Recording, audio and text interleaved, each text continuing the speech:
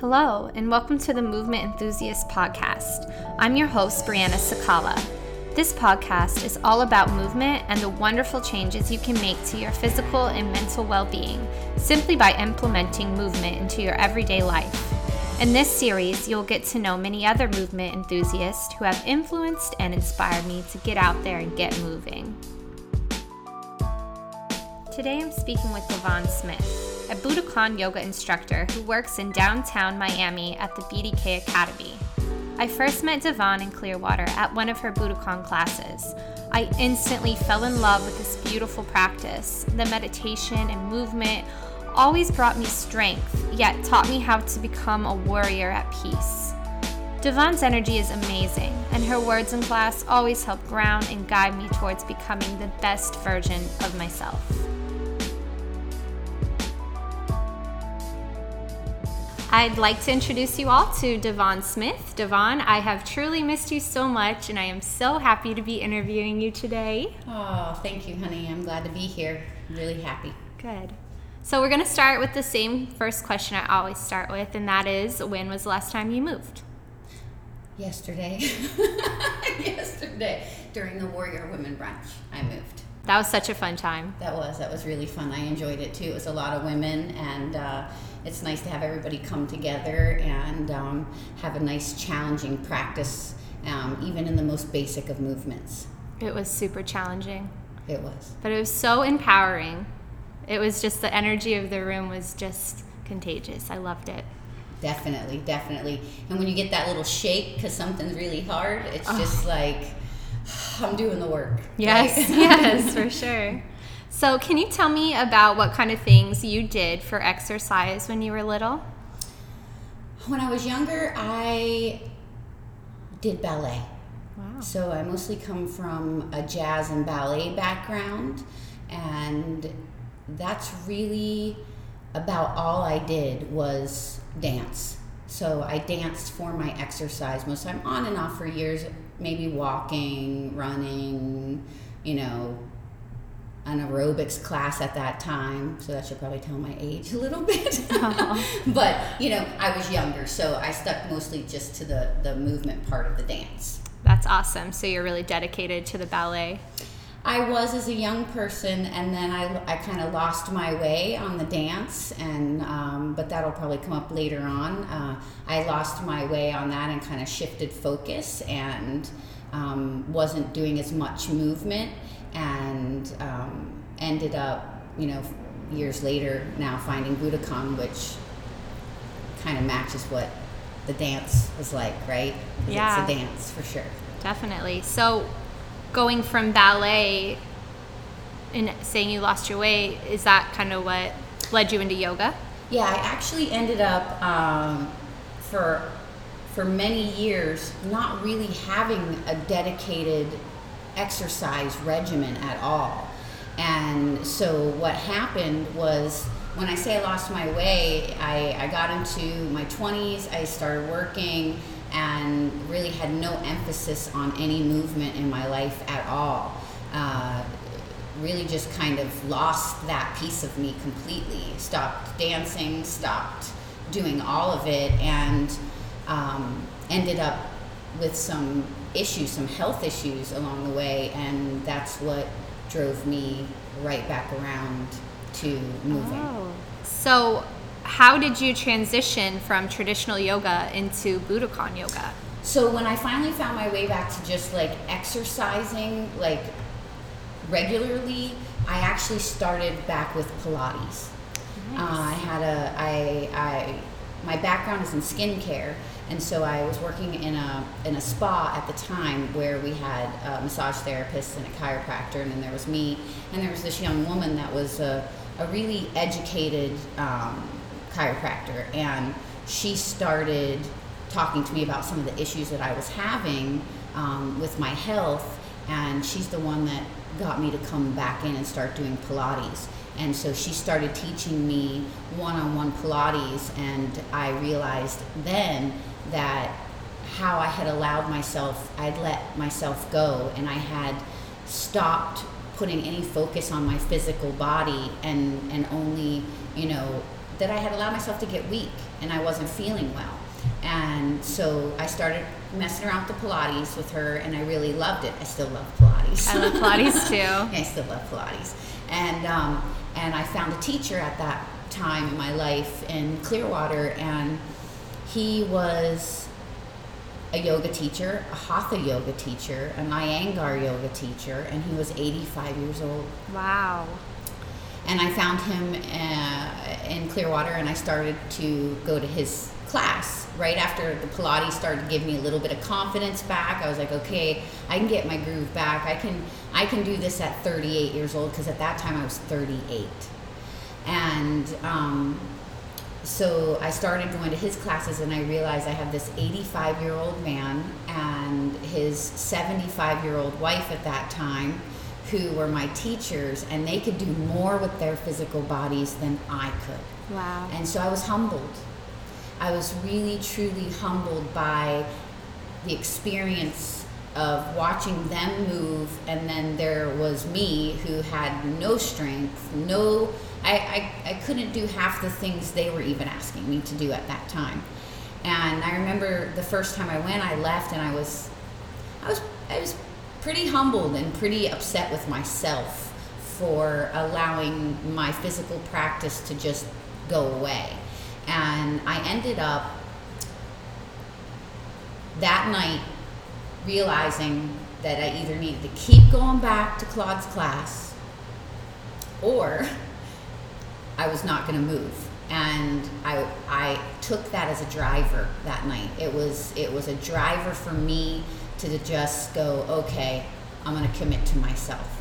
And even though I'm weak, my body's weak at that time, my body was weak, my mind was also very weak, and so I wasn't feeling like I could even set boundaries in my own life, like for myself, even outside of my practice. It was kind of like I just let myself become weak. Mm-hmm. And once I started practice, from that day on, I started going every day to his classes. I never missed one.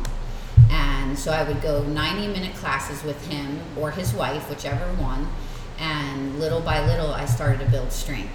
And the more strength that I built in my body, the more strength I felt I had in my mind. Nice. And so I started to get what you would call, I guess, your mojo. I started to feel like here, I was back. Here I am. And it was probably one of the last things for me to change was to go back to movement, because I had tried everything prior to that. I had tried changing my food, I had worked on that, and I had worked on whatever physicians said I needed to do, and then it was kind of like the last thing. It was the last thing that I went to. Wow. And it was the one thing that made the most, besides the food, the nutrition made just as much of a significant change, mm-hmm. but it didn't take away my anxiety. Mm-hmm. It didn't take away the weakness that I was feeling. So I had anxiety and weakness that was going on, and this started to show me that, wow, I could connect the two, and the stronger I felt in my physical body, the stronger I felt in my mind. Wow. That mind-body connection. Yes, for sure. That's so awesome. So what was your training experience like? So with that training experience, I trained with him for about a year. And I even did some teacher training stuff with him too throughout that time period. And it was all very small baby steps, because for me I was starting from ground zero. So it was falling in love with the process that I was working through, right? So mm-hmm. I allowed myself to take those baby steps and just train in classical yoga. So it was very classical Hatha style yoga with him. It was all alignment based. So it was static. It was still postures, right? So mm-hmm. once you got in the posture, you stayed in the posture, you were in that posture for 5 breaths or more, right? And so that was the practice I started with, was just a static practice of alignment in yoga. And then from there, I started to realize I was starting to not outgrow my static practice, because I think there's a time and a place for that. Mm-hmm. But for me, I felt confident in my static practice, and I wanted to move more into a moving meditation style practice. So that's when I found a totally different yoga studio that I started going to in Clearwater Yoga Village, and I started training Ashtanga.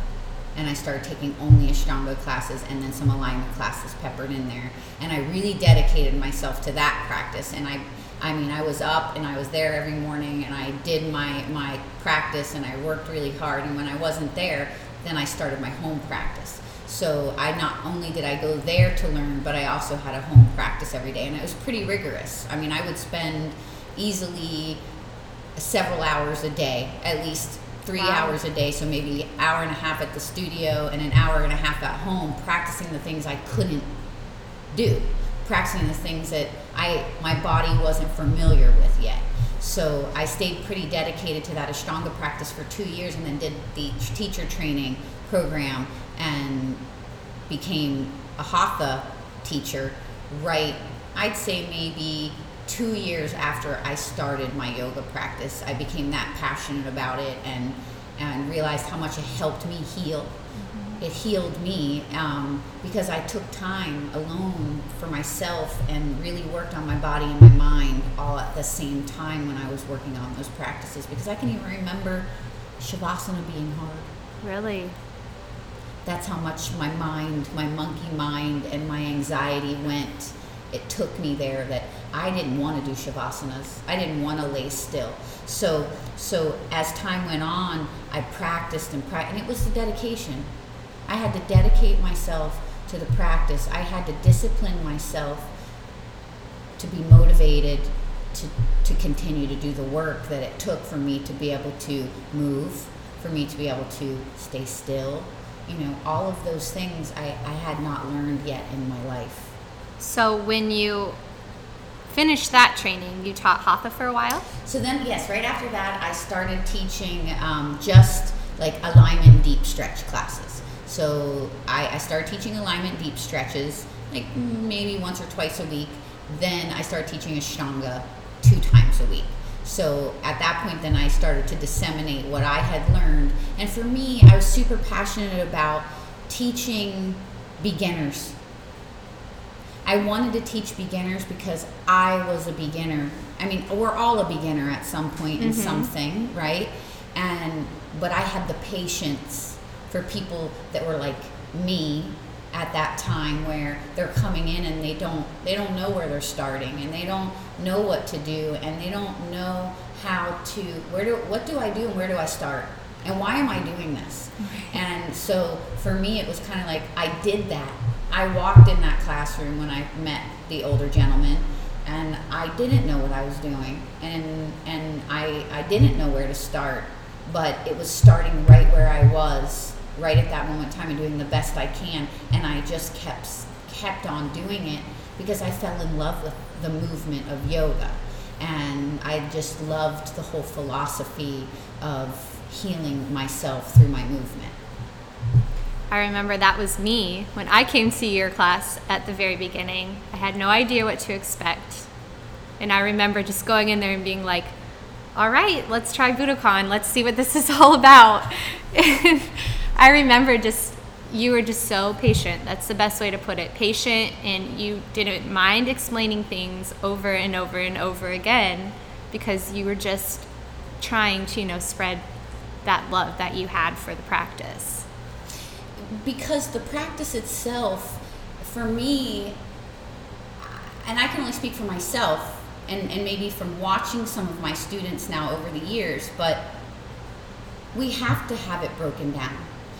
Sometimes it might take you 10 times for someone to explain it to you before you actually understand it. Sometimes it might take you 10 times to see someone do it, and then 10 more times that you do it in your own body to feel it. So for me, that's how I learned. It was a slow process for me. So the patience, it just came naturally because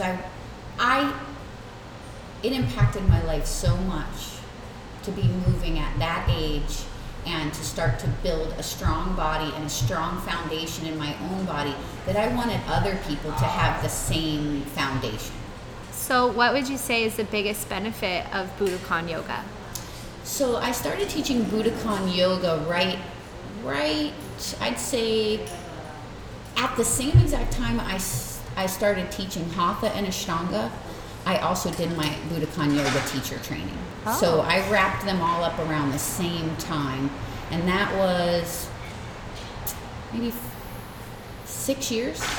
Wow. 6 years ago. And no, it's longer than that. It's actually 9 years ago. So it's 9 years. That training my husband brought me to. And I went into the Budokan teacher training and thinking that it was just going to be a great way for me to connect with my husband. Really? Yes. And I didn't do any research, never looked Budokan up, none of the above. He was like, he loved yoga. I had gotten him to fall in love with yoga, but he had found this Budokan yoga, and it was martial arts inspired yoga. So it was Hatha yoga with martial arts circular transitions in it. And so he's like, I signed us up for this teacher training. We're going to do this teacher training. And I was like, sure, this sounds great. 5 days, 5 10-hour days, we're going to do a yoga teacher training together. And it's going to be time for me and my husband to spend together.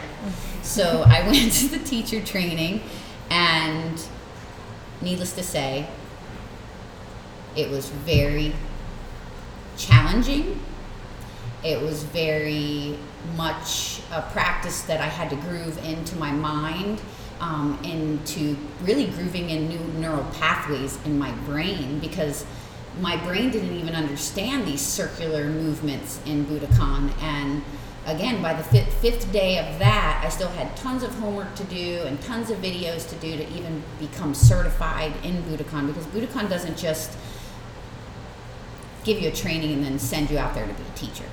You get pre-homework, you have your training time, and then when you're completed, you actually have a certain amount of homework, essays, videos, podcasts, things you have to do, read, write, and turn in, and then they all get reviewed and sent back. So it took me, I'd say, at least, it was like a 90-day process after I went out on my training to really practice Budokan in my own body, and for me to understand it.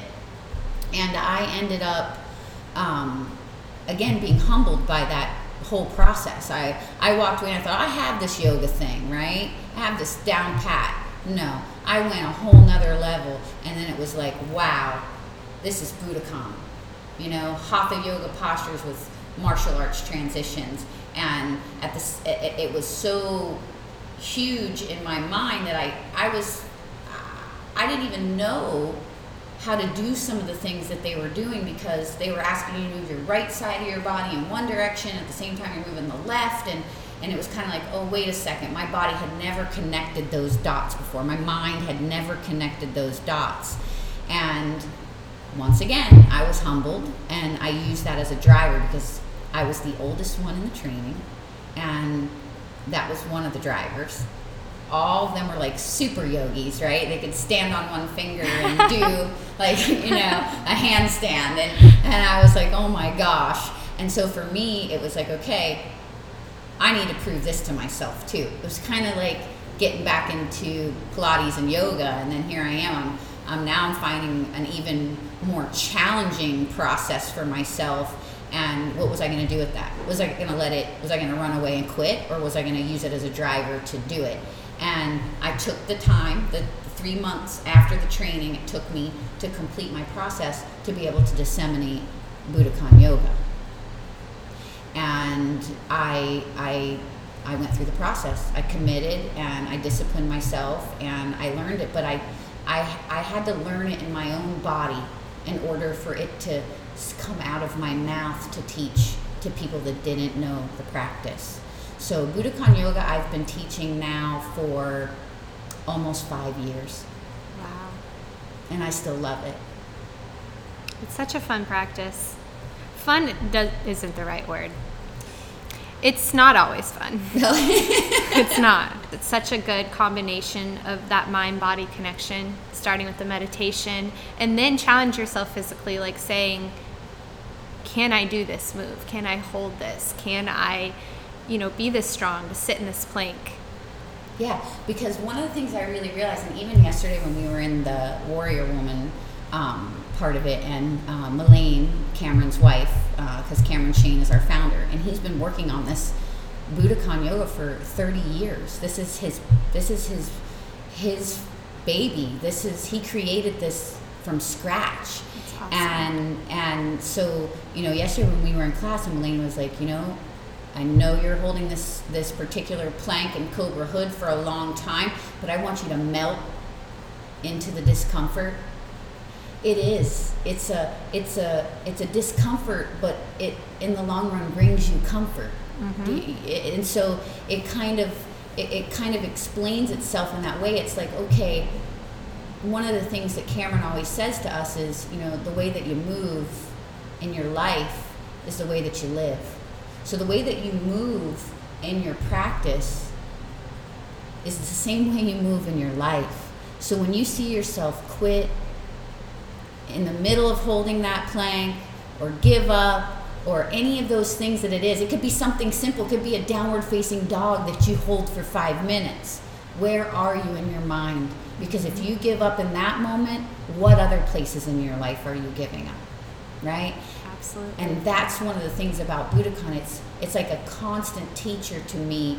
I loved it so much because, well, one, it was the philosophies I agreed with. It was modern yoga.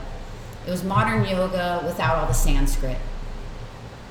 So it could be disseminated in a modern way. It was not classical in any respect because, in some classical poses, even in yoga, I noticed over time, you have to know where your body is, and every one of our bodies is different. Mm-hmm. So there might be a move that you do that doesn't feel so good on your left knee, let's just say, but maybe it doesn't bother me. So you in Budokan yoga, you have that flow of knowing where your body is. Do I need all my 10 toes forward? Do I need a micro bend in my knees? It's not strict and stringent. It's more of a slow style flow, and it's just connecting the dots to the next pose. It's not a fast flow, but the slower you go, the more your mind comes into play in it, and the more the strength that you've built in your body comes into play with it. So fast forwarding to the present, you now teach in Miami at the BDK Academy. Mm-hmm.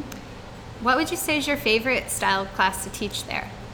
Well, at Budokan, I never saw that happening in 5 years, that I would end up from teaching just Budokan yoga to ending up in the Miami headquarters, where we actually do all of our trainings from. Even our international teacher trainings are done out of here 3 times a year. So, and those are 30-day trainings.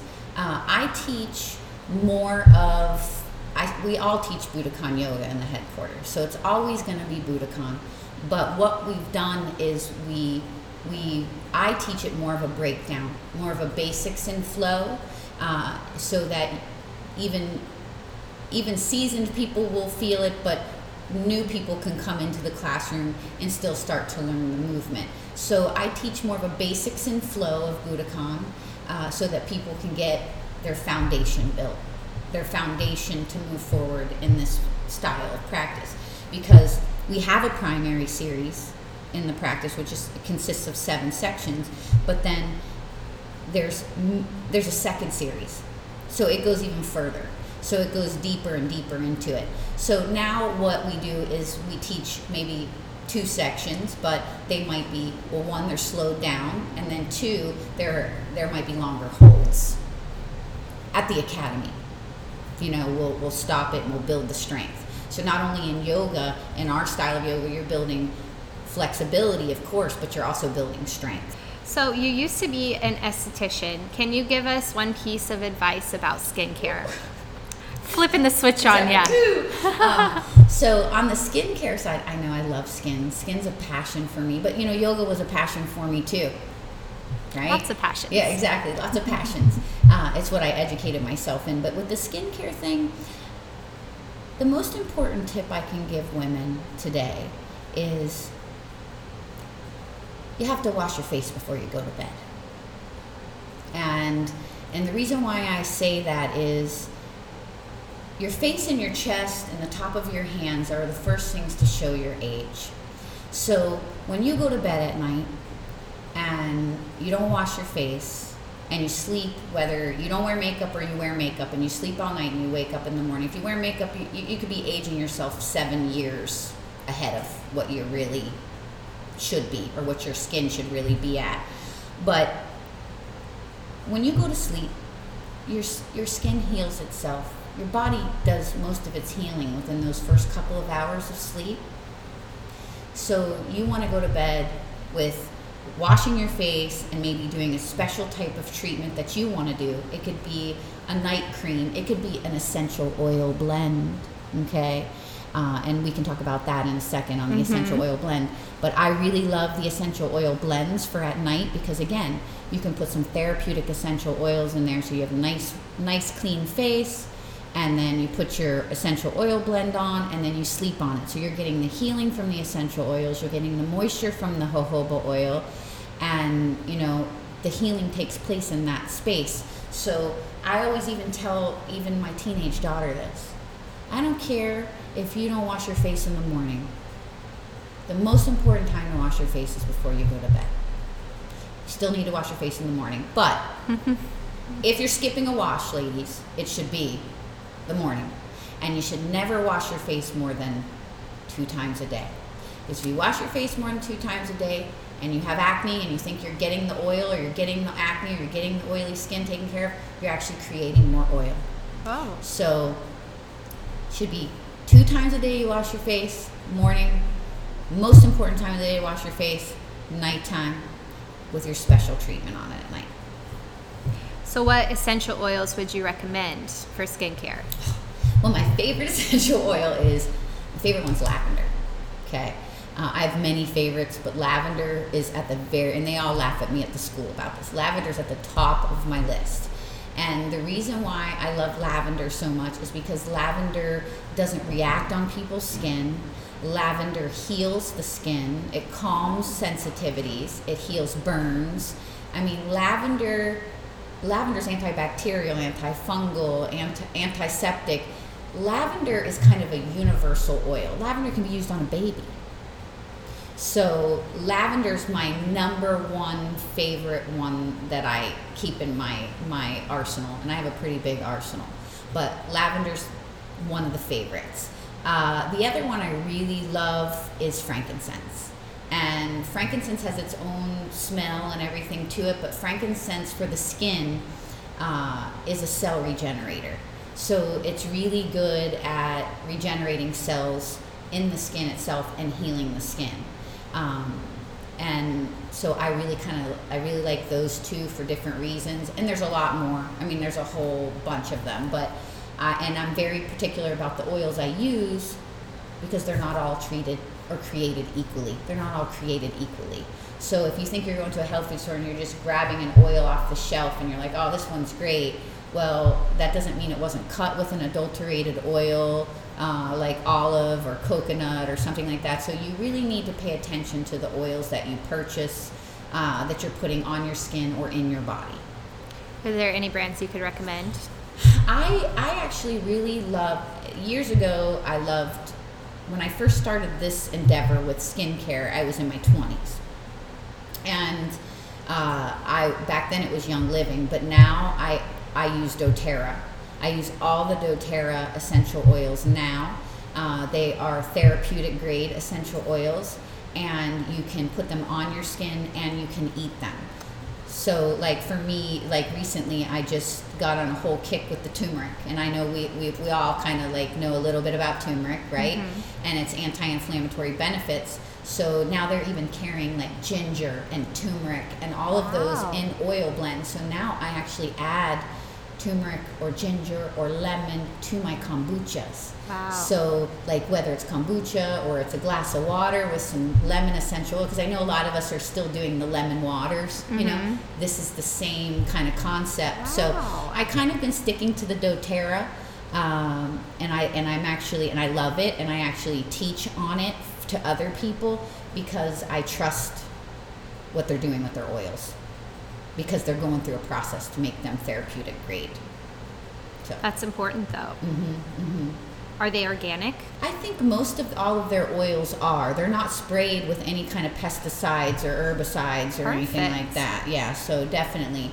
And then the other thing I wanted to say, just so everyone can hear it, is when we do oil blends at night, I say this to everyone, jojoba oil is the closest to what your skin already secretes. So your sebaceous glands already secrete your own oils. When you use jojoba oil as a base, for any essential oil that you're going to make a blend for your skin, the jojoba oil, it acts as a natural vitamin A, and it actually absorbs into the skin.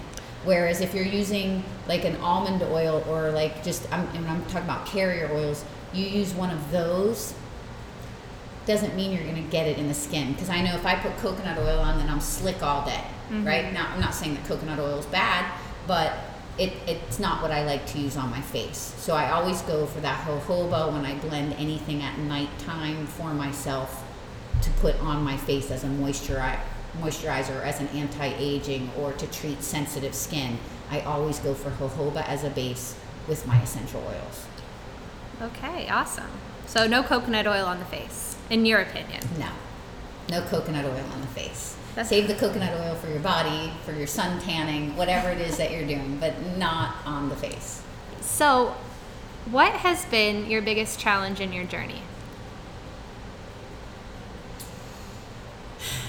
The biggest challenge for me in my journey has been about building strength.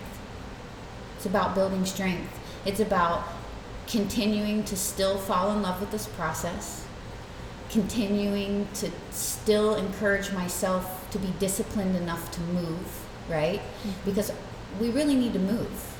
We spend so much time, and even me, sitting, on computers, hunched forward, or, so all of us, including myself, I mean, it's about being disciplined enough to continue to move and fall in love with the process of what you're doing, even when it's hard, even when you don't want to. All the more reason not to give up. Correct. I love it. Correct. So what's been your biggest triumph? My biggest triumph for me in yoga? You mean in anything? In anything. Okay, well that's easy for me to say. My biggest triumph, just in my life so far, because one of the things I've pride myself in, and I feel very strongly about, and another reason why I love Budokan Yoga so much is because we teach a system, and in that system we teach ourselves and we teach others how to be not only in their thoughts and emotions and in their environment and their nutrition and their movement, but most important, their relationships. And the biggest triumph for me is that I have been married 20 years. Aww. And I commit every day over and over again to that relationship and to my husband. And so it was something that was important to me as a young woman, and it's just as important to me as a 47-year-old woman. Aww. That marriage is not always easy, but it's, again, where are you in your practice, right? Where are you? Do you give up partway through, or do you just keep sticking through it and working through and learning how to be a better communicator? So for me, the biggest triumph would be that I've stayed in a loving, committed relationship for 20 plus years, and I have a beautiful daughter. That is so lovely. I have goosebumps. Thank you. I just love that answer. Thank you. So we're going to do a little round of this or that. Do you want to play? Yes. All right, cool. So matcha latte or golden milk? Matcha latte, even though I love both. Then a beach day or a day in the park? Beach day. Clearwater Beach or South Beach? That's a hard one. Tough That's one. a hard one. That's a tough one. Both so beautiful. You loved it here? I think I'm a Miami Beach. You're a Miami Beach girl already? It's just so hard to get over to Clearwater sometimes. That's my only thing with Clearwater. I love them both. I don't know. That's a hard one. You stumped me on that. Clearwater Beach. Clearwater Beach. Even though I love Miami. It's that sand. It is. It's the white sugar sand It's and beautiful. the clear water. Yes. That's why I love it. And it's just clean. It really is. It's such a beautiful place. Mm-hmm. Hummus or guac? Guac. Sunrise or sunset? Sunset. A yoga flow or grappling? Yoga flow. Yoga flow. Journaling or reading? Reading. Instructor or student? Student. And the very last question, in your opinion, what is the number one benefit of movement? The number one benefit of movement is being able to age with grace. Beautiful. Staying healthy in the body. That's what I commit to. And I would hope that that's what other people would want to commit to for themselves, is that they age with grace and they take care of their body so that they can live even longer and enjoy their life. I love that answer. That's a beautiful, beautiful angle. Thank you so much, Davonne. Thank you, Brianna. I appreciate it. I appreciate you. I have so much love for you. Love you too. I'm just so happy we could have this chat today. Thank you. You can connect with Davonne on Instagram or at the BDK Academy if you're local to Miami. I will leave her Instagram handle in the show notes. I hope today's episode has left you feeling inspired and empowered. Please give me a 5-star rating on iTunes if you like this episode and subscribe for more to come. And as always, thank you for listening, and don't forget to get out there and get moving.